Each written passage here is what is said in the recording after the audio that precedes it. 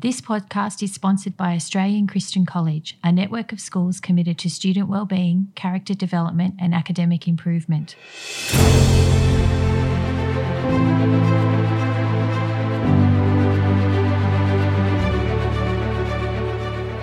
Welcome to the Inspiration Project, where well-known Christians share their stories to inspire young people in their faith and life. Here's your host, Brendan Kaur.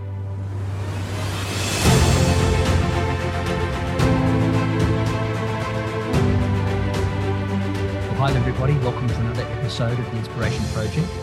For this episode, we're departing from our usual routine, and as much as the person who'll be undertaking the interview is one of the alumni of Australian Christian College. He also happens to be the background producer of the Inspiration Project and the one responsible for getting all of the technology right and making all of the arrangements. Mr. Jared Phantom has been a past student of ACC Marsden Park, and we're so thankful for the work that he's doing to bring this project to you. And he has the pleasure of speaking with our special guest today. Over to you, Jared.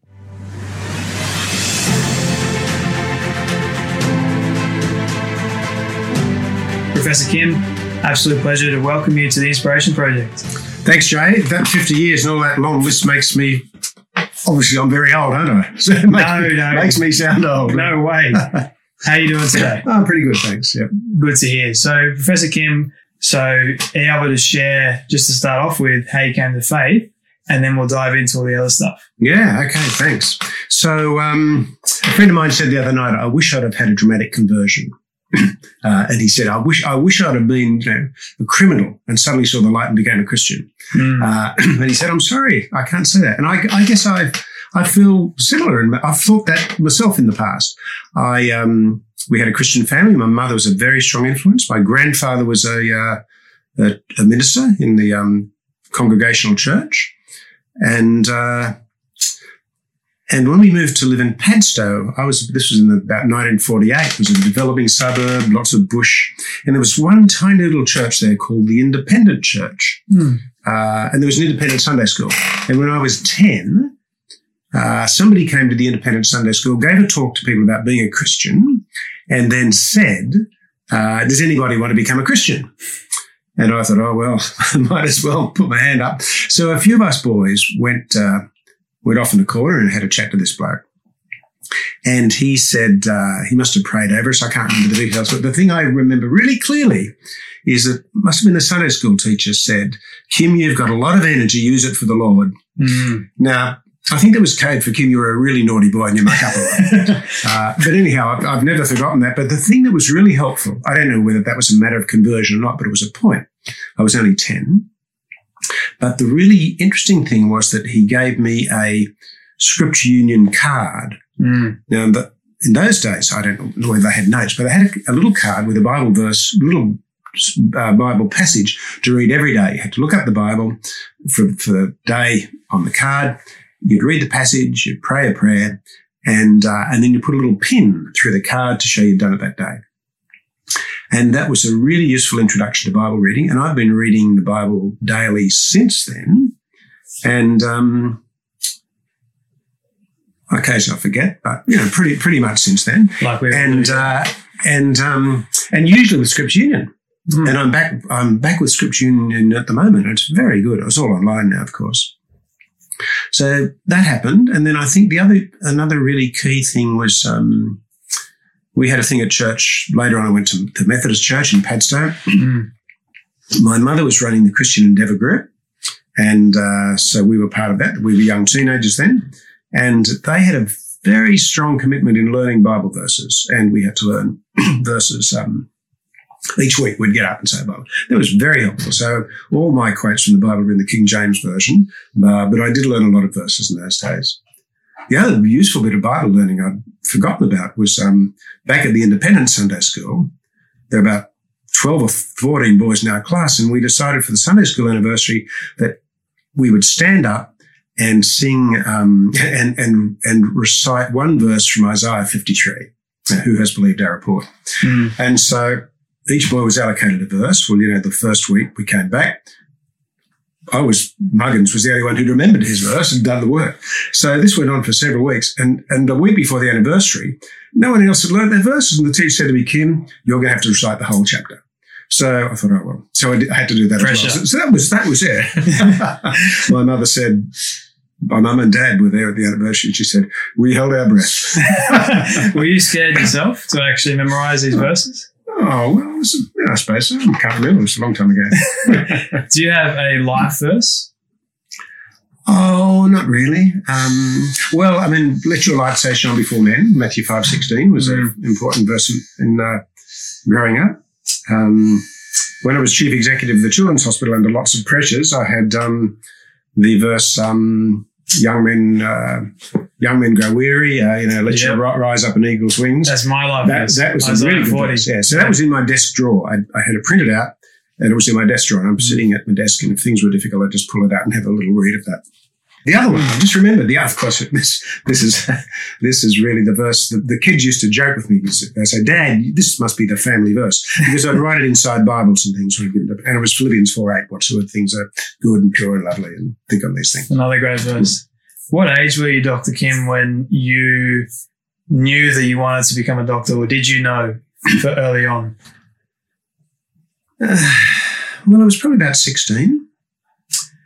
And we were sort of, Dad was a tradesman. We didn't have a lot of money, and we didn't know anything about medicine. No one in our family had ever, either side of our family had ever been to a university. And so I used to overhear these conversations from my parents. This sounds silly, really, but I'd hear them say, it's a pity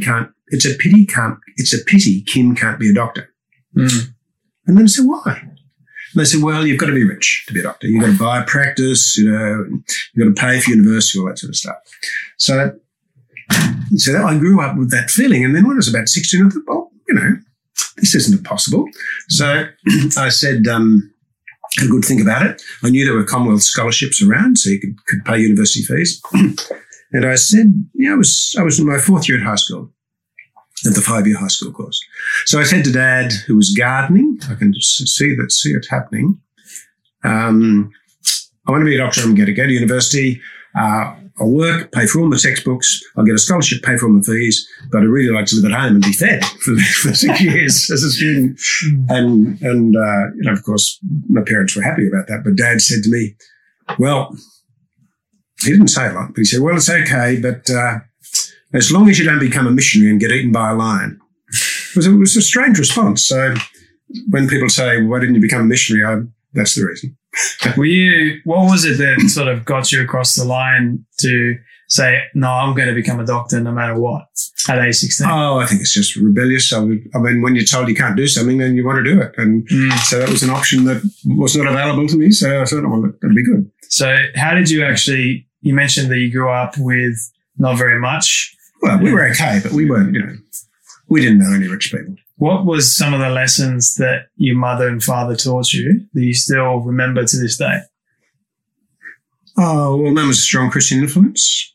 We were careful. We were frugal, which I think is very good. We knew the value of things. That was very helpful. They were a loving, caring family. That was, as a paediatrician, I know the importance of parents and role models. So they're very good, very helpful role models. I think they were the main things. We had a happy, uncomplicated life. What does it mean? We didn't go to theatre. We went to a restaurant once. I remember going to a restaurant once. Was it a good restaurant? Well, it was Chinese, the local Chinese place down here. There wasn't any choice in those days. No, I can't imagine. What does it mean, Dr. Kim, to actually be an effective, godly role model? What does that entail? Oh gosh, I don't know, because I don't know whether I am. You just try. I think reading the Bible regularly is really important, and praying is really important, and being part of a church community is important. And those things are all very helpful to me. We have a fabulous church community at the moment and a wonderful home group. So that's all helpful. It's a constant battle, isn't it? You've got to keep thinking and reading. And I hang out with lots of people that aren't Christians. And I think that's good in a way. Most of my friends and probably probably a majority of my friends and great majority of my colleagues aren't Christian, but I mean, at least I'm not living in a sort of microcosm of Christians that don't get a chance to see anybody else. So, yeah.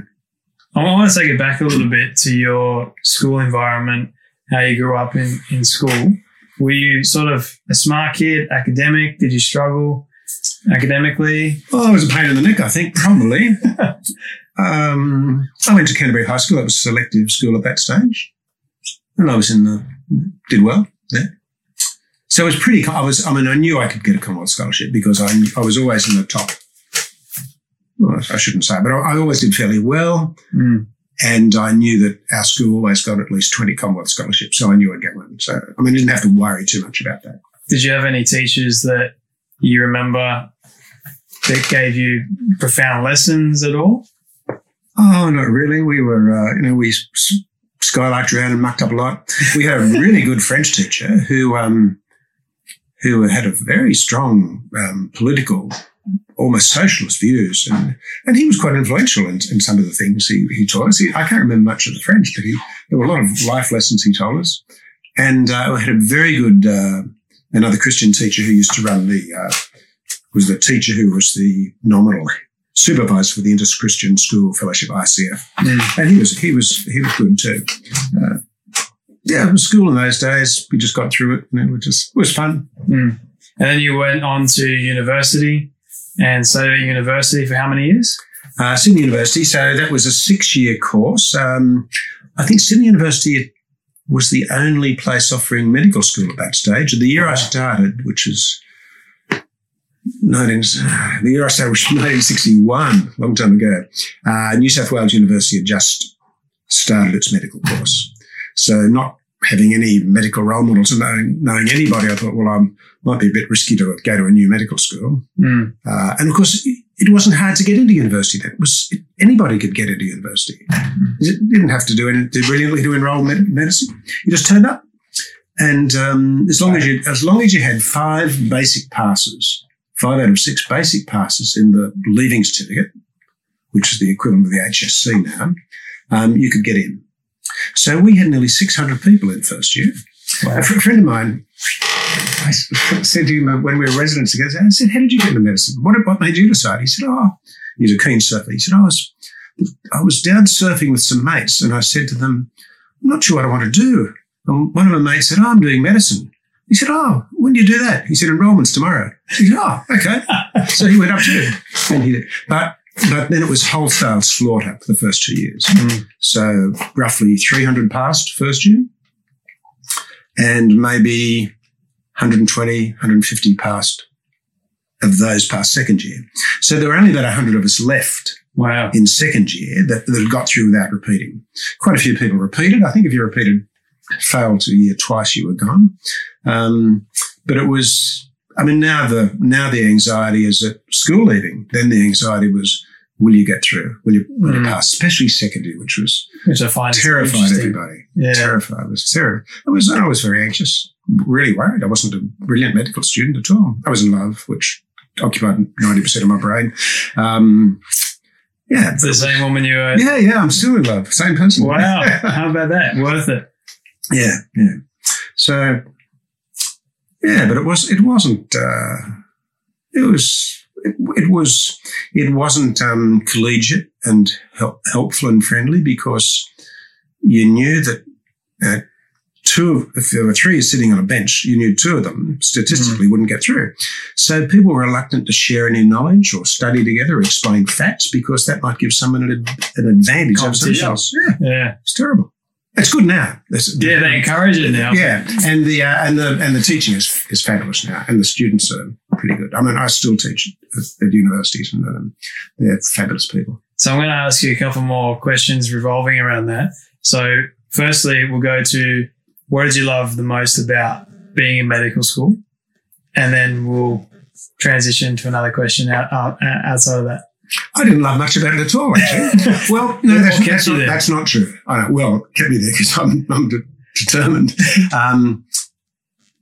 I was worried about failing a year because I was in love, and in those days nobody got married, and It got good. We didn't see a patient until our 4th year. So it was all a bit of a mystery. They were telling us stuff, but it didn't make a lot of sense. We were learning anatomy and physiology and biochemistry, but it didn't gel for me. But the last 3 years were clinical years, and that was exciting. And I enjoyed that immensely. It was fun. We were seeing patients. It was good. Amazing. I mean, I was just blown away by what I was learning and seeing. This kid from Padstow that didn't know much about the world. It was phenomenal. I can imagine like being in that room and just having your mind blown by something very, very new. It's happened to me on many, many occasions. Why pediatrics specifically? Well, the short answer is because the food at the Children's Hospital was really good. And and the background to that is that I had no idea. I mean, the only medical graduate I knew was our local GP. So I thought all there was to do general practice. And general practice is a really good thing to do. And I was going to be a general practitioner. And my idea was I did 2 years as a resident at St George Hospital, then went to Children's Hospital for a year to be a GP that saw kids. And for some reason I did the professorial term when I was there. And the professor took a liking to me for some strange reason. And I decided I'd already booked a passage on a ship for Robin, my wife, and our little child at that stage to go to England. I had no plans. I thought I'd just go to England and get off the boat and see what happened. And so the professor then, towards the end of the year, said, Kim, tell me about your future plans. So I told him this fabulous plan I had. I'd booked a passage on a ship as the ship's doctor. And he said, that's a really dumb plan. And so he said to me, you stay here next year as my registrar, as the professorial registrar for the year, and I'll guarantee you a good job in London. And he got me a job the year after that at a teaching hospital, St Mary's in London. So, by that stage, you're committed to doing pediatrics. But anyhow, getting back to the food. So I wasn't sure because, I had this exciting plan mapped out. Robin wasn't that keen on being on the ship, so she was quite relieved. And this wasn't really a matter of deep prayer, I don't think. I remember sitting in the dining room at the Children's Hospital where the food was fantastic in those days for the doctors. And knowing that the food in England was pretty bad in those days. And I thought, well, I could take the profs offer and eat this food for another year, I suppose. In fact, that was one of the turning points. So the food was a factor. Wow. That's hilarious. Honestly, I've never heard someone say that a turning point in decision-making was because of food. Like that's, especially for a doctor, something so high up.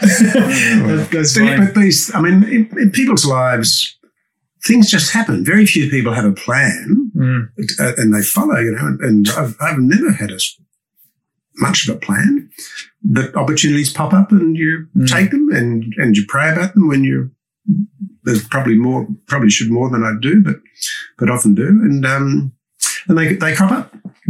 What would you say to a young person at the moment that is just about to leave school and has all these opportunities in front of them but doesn't know which one to take? Oh, don't look for riches. Don't be seduced by making a lot of money. Because why not? Because you always want more. So it's not particularly satisfying. I'd say to some of my surgical friends, why do you want a bigger Mercedes? What's the matter with the one you've got? So, but anyhow, don't be seduced by income and try to do something that's going to be useful and helping people. Now, medicine's a fabulous way to do that, and that's a wonderful privilege and opportunity. Not everybody can do a job that's helpful to people. But if there's an opportunity to get a job where you can be helpful, I think that's something to aim for. So I want to ask you, Dr. Kim, how has your faith in Christ played a role in your work, and have you found it difficult to be amongst people that aren't Christian in such a medical? Yeah. It has. No, I haven't found it difficult at all. What is it? I work with just wonderful colleagues, and we've all got the same aim of doing, trying to do a good job in medicine, and those of us who've been involved in research and writing as well. So I've been privileged to have wonderful colleagues, Christian and non-Christian. I don't think it hasn't been ethically difficult. I mean, I've got a friend who's an obstetrician. It's been difficult for him when he was training because he was asked to do abortions. It hasn't been that ethically difficult. And there's been a core of Christian friends. So about over 30 years ago, a group of paediatricians around Australia, only about a dozen of us, maximum, less actually, half of them were professors, got together and formed a paediatric prayer group. And we'd meet once a year at the annual college meeting, just have breakfast together. And twice a year we'd share a prayer letter. We'd just send around a circulator by mail in those days, but not since. And that's been a very supportive group. And as well as that, we could just contact each other if we if we had a problem, wanted to. And one of my friends in Western Australia, I was having terrible trouble with a particular person at one stage. He'd done some dreadful things. So I'd sent out a little message to the prayer groups and pray for me, terrible situation. And I rang him, maybe he rang me, and he said, Kim, have you forgiven him? And I thought, gosh, no. And then I thought, yeah, I should. And that really lifted a burden, just that little. So that's the value of some Christian friends. This person saying to me something I should have known, but I was so angry I didn't. And he said, oh, yeah, so I forgave this guy. He's still a jerk, but I forgave him. And that was very helpful. So, you don't have to hang out with Christians constantly, but a core of Christian friends that remind you of the principles are very helpful. Definitely, especially I think in the secular world, the Bible talks about being in the world, but not being of the world as well, which is a very important lesson for our young people to learn and try and distinguish between them, which I found over my 23-year period to be quite challenging at times. But I want to go back a little bit because you mentioned when you're in uni that you fell in love. So I want to ask you how you met your now wife and what attracted you to high school. I was at high school. High school, yeah, wow. It was my final year at high school. And she came to our church.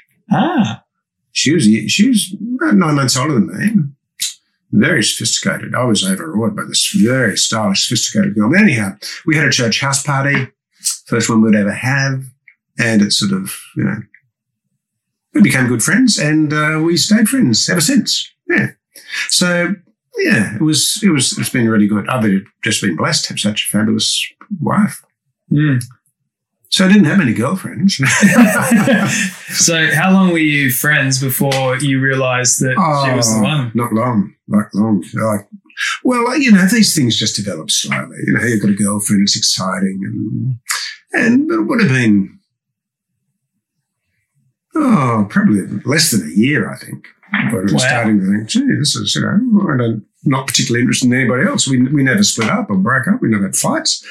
And so I mentioned before, students did get married in those days. So, we just waited, got married soon as I graduated. Yeah. As soon as I finished, at the end of my final year, we got engaged the year before. And at the end of the final year, we got married. Yeah. Wow. And then, of course, in those days, marriage was good, but the interns or the junior residents, as we were called then, used to work incredibly hard, dangerous, ridiculous hours. So I'd only be home every second or third night. So I didn't see her much. And so that was good for marriage, really. At the start. we didn't have time to have arguments. But that was dangerous for patients, which I now know because I'm much involved in patient safety education. But it was good fun. And she's just been so incredibly supportive. And anything that the few things I've achieved, it wouldn't have happened without her support and advice. And she's, she's good. What's been the most profound lesson that Robin has taught you that has helped you in your career and working with kids? Oh, that's hard. I'm not sure. Well, I mean, Robin did a course around the time we were engaged, just before. She did a course to teach severely disabled children. And that certainly influenced me to develop an interest in kids with disabilities. So that was a strong influence, and that's a professional interest we have in common. And there was no education for those kids before. Kids with very low IQs, nobody bothered about them. So that was good. She's taught me patience, tolerance, all sorts of stuff. Yeah. And you've got how many grandchildren now? 9. Three children, nine grandchildren. 9 grandchildren, 50-year career in pediatrics. And what's been the biggest challenge, do you think, being a pediatrician for that long? Oh, no, hasn't been any difficult challenges. There's been just so many exciting opportunities. And I've had lots of different careers within pediatrics that have all been good. I've been academic and writer and clinician and researcher and administrator. Yeah. So I want to shift the conversation a little bit and ask you a few other questions.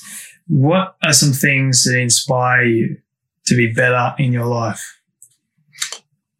Well, if I said fear of failure, you'd laugh. But actually, anxiety is one of the things that pushes you forward. Why is that?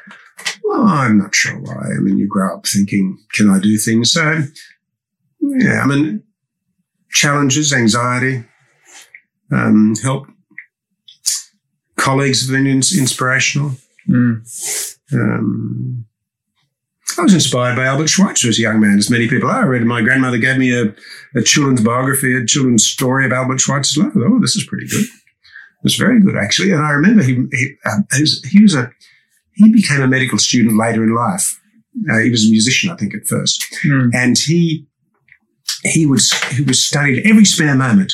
And he'd be sitting at the table and he'd have his notes next to him. And I thought, that's very efficient. So when I was studying, I thought every spare moment I had, I'd emulate Albert Schweitzer, only in that way. But of course, 90% of my brain was thinking about this lovely girl that I was more interested in. So that's why I only blossomed as a scholar after I graduated. Do you remember your first encounter with your first patient? No. I remember lots of patient encounters, but not the very first one. No.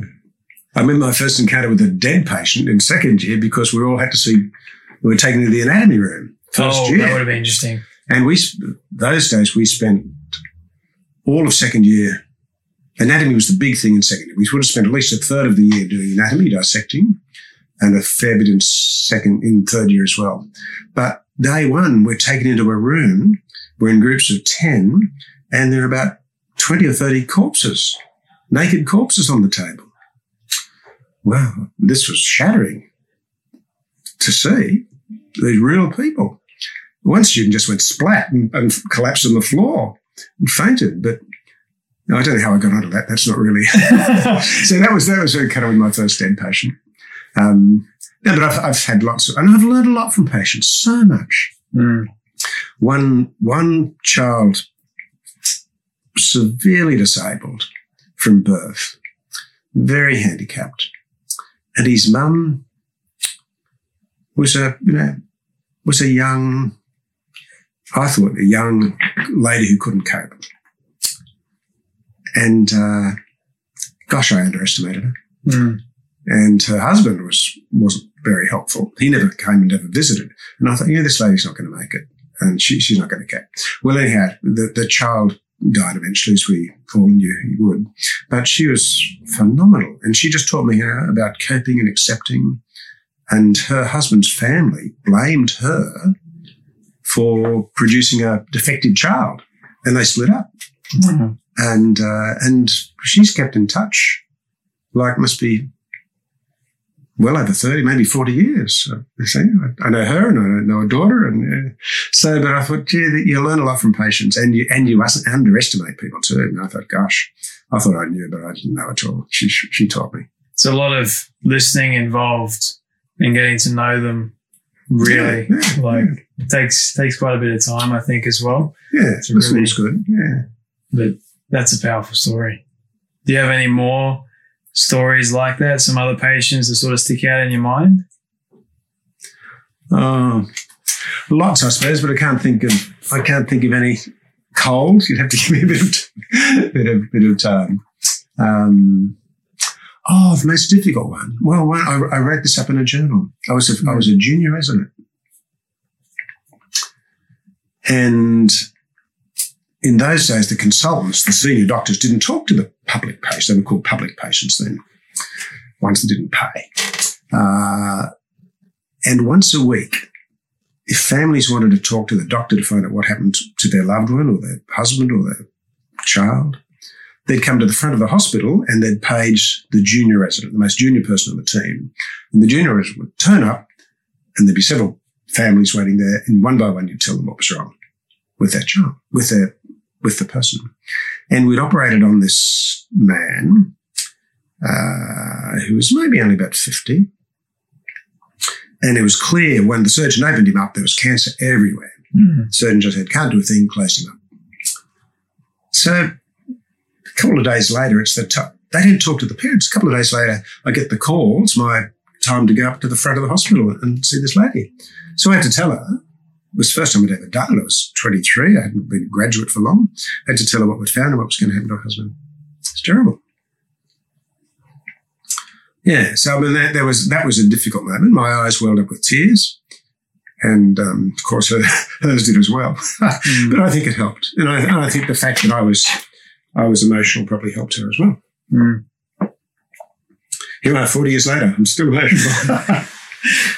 So yeah, there've been some wonderful moments as well. I mean, just kids that have got better that you wouldn't think of. Mm. One child, I didn't know what was wrong.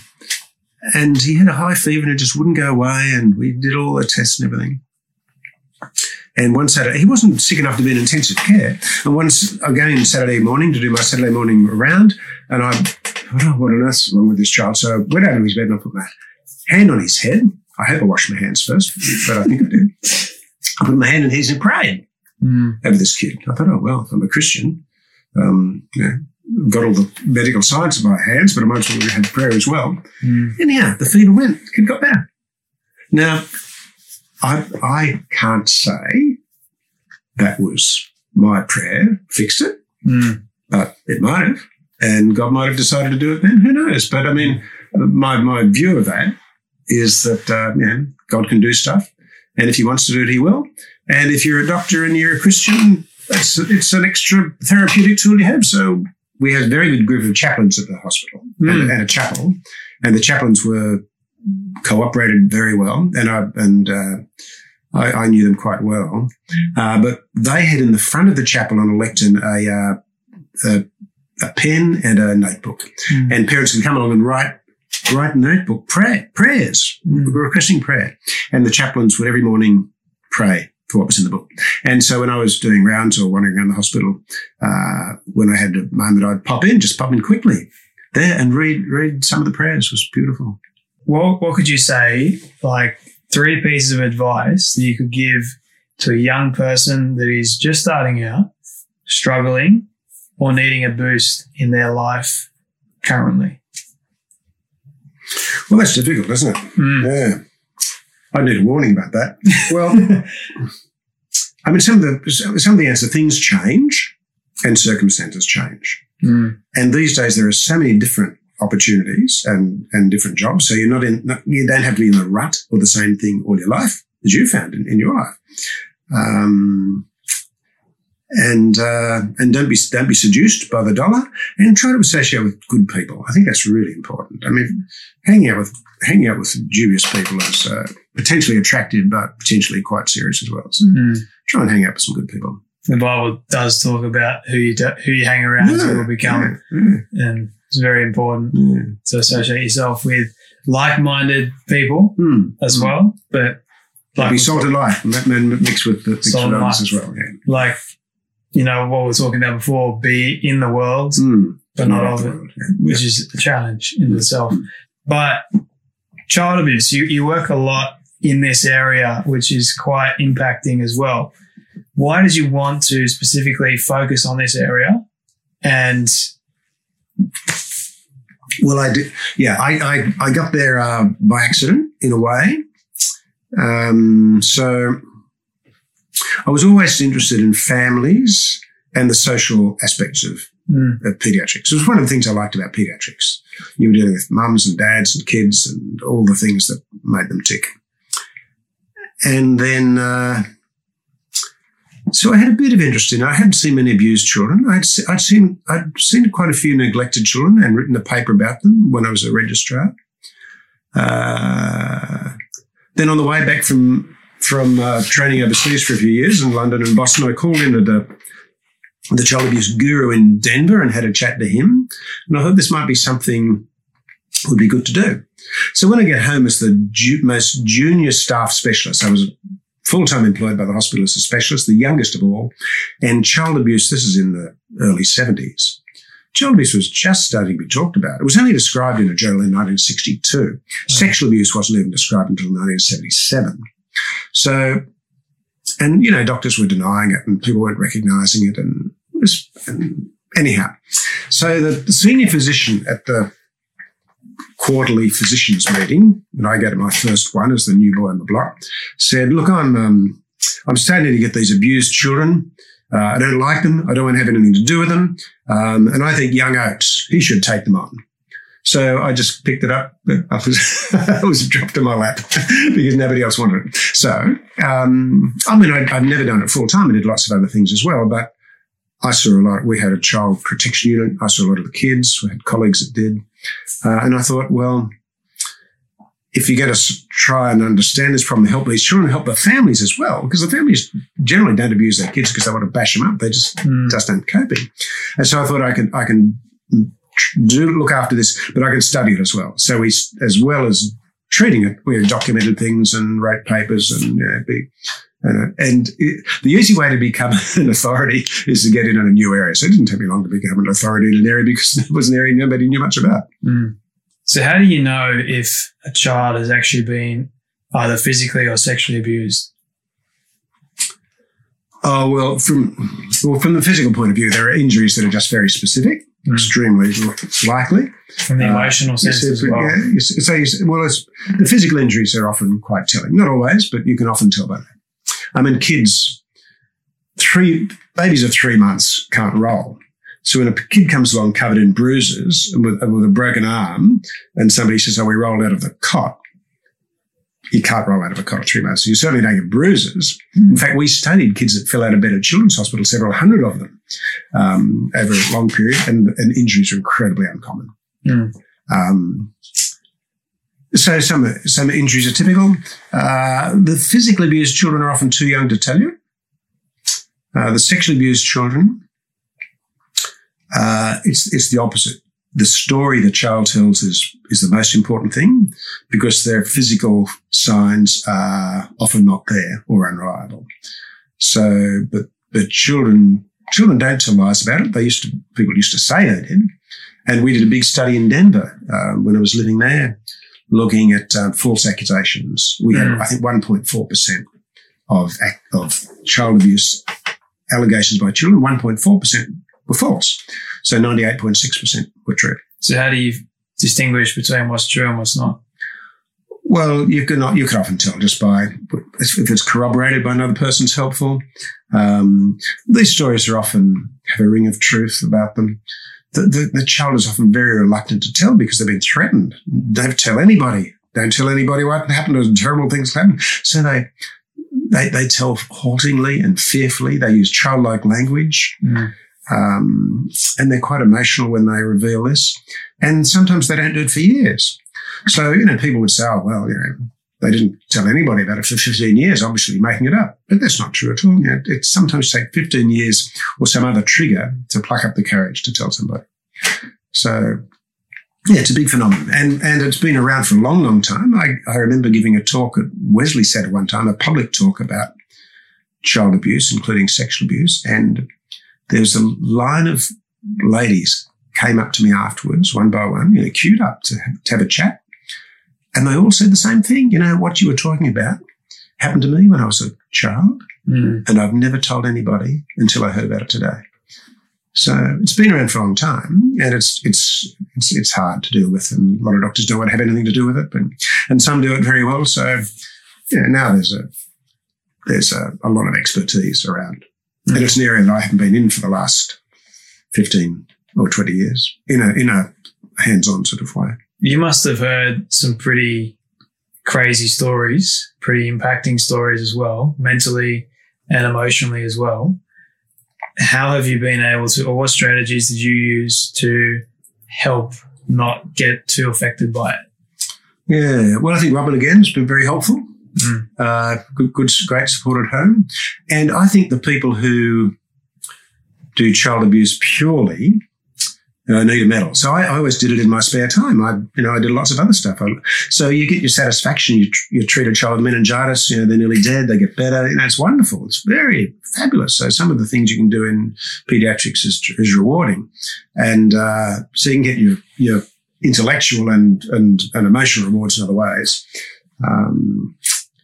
But I think people who work in it full time. Well, in fact, I really think people probably shouldn't work in it full time, but should do something else half the time, something that's more helpful. And many people have chosen that sort of combined career. So what has research shown you that is the best way to sort of help kids that have been abused as well as the parents at the same time? We haven't done much research on that because there's nobody is really most of my research is what happens to them, seeing them 10, 15, 20 years later on. And the problem doesn't go away. They have a lot of emotional problems. It's a family problem. I think part of it's believing the child. For physical abuse, it's helping the parents to be better parents, not about removing the child. That's rarely necessary. And we had a really good program for physically abused children where we plugged a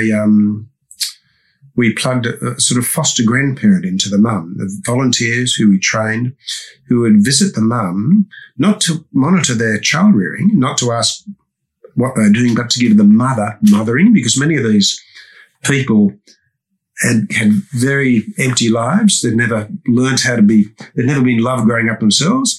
They get a baby. They think, I'd like to see somebody who's going to love me. The baby screams. It's not loving me, is it? And so the kids get injured. So we'd plug supports into the parents to help them. We call them foster grandmothers because they're actually like foster mums for the parents.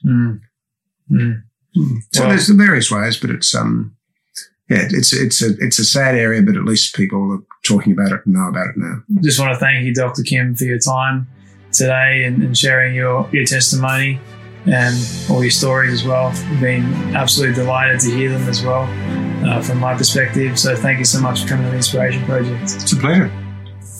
Thanks, Jay.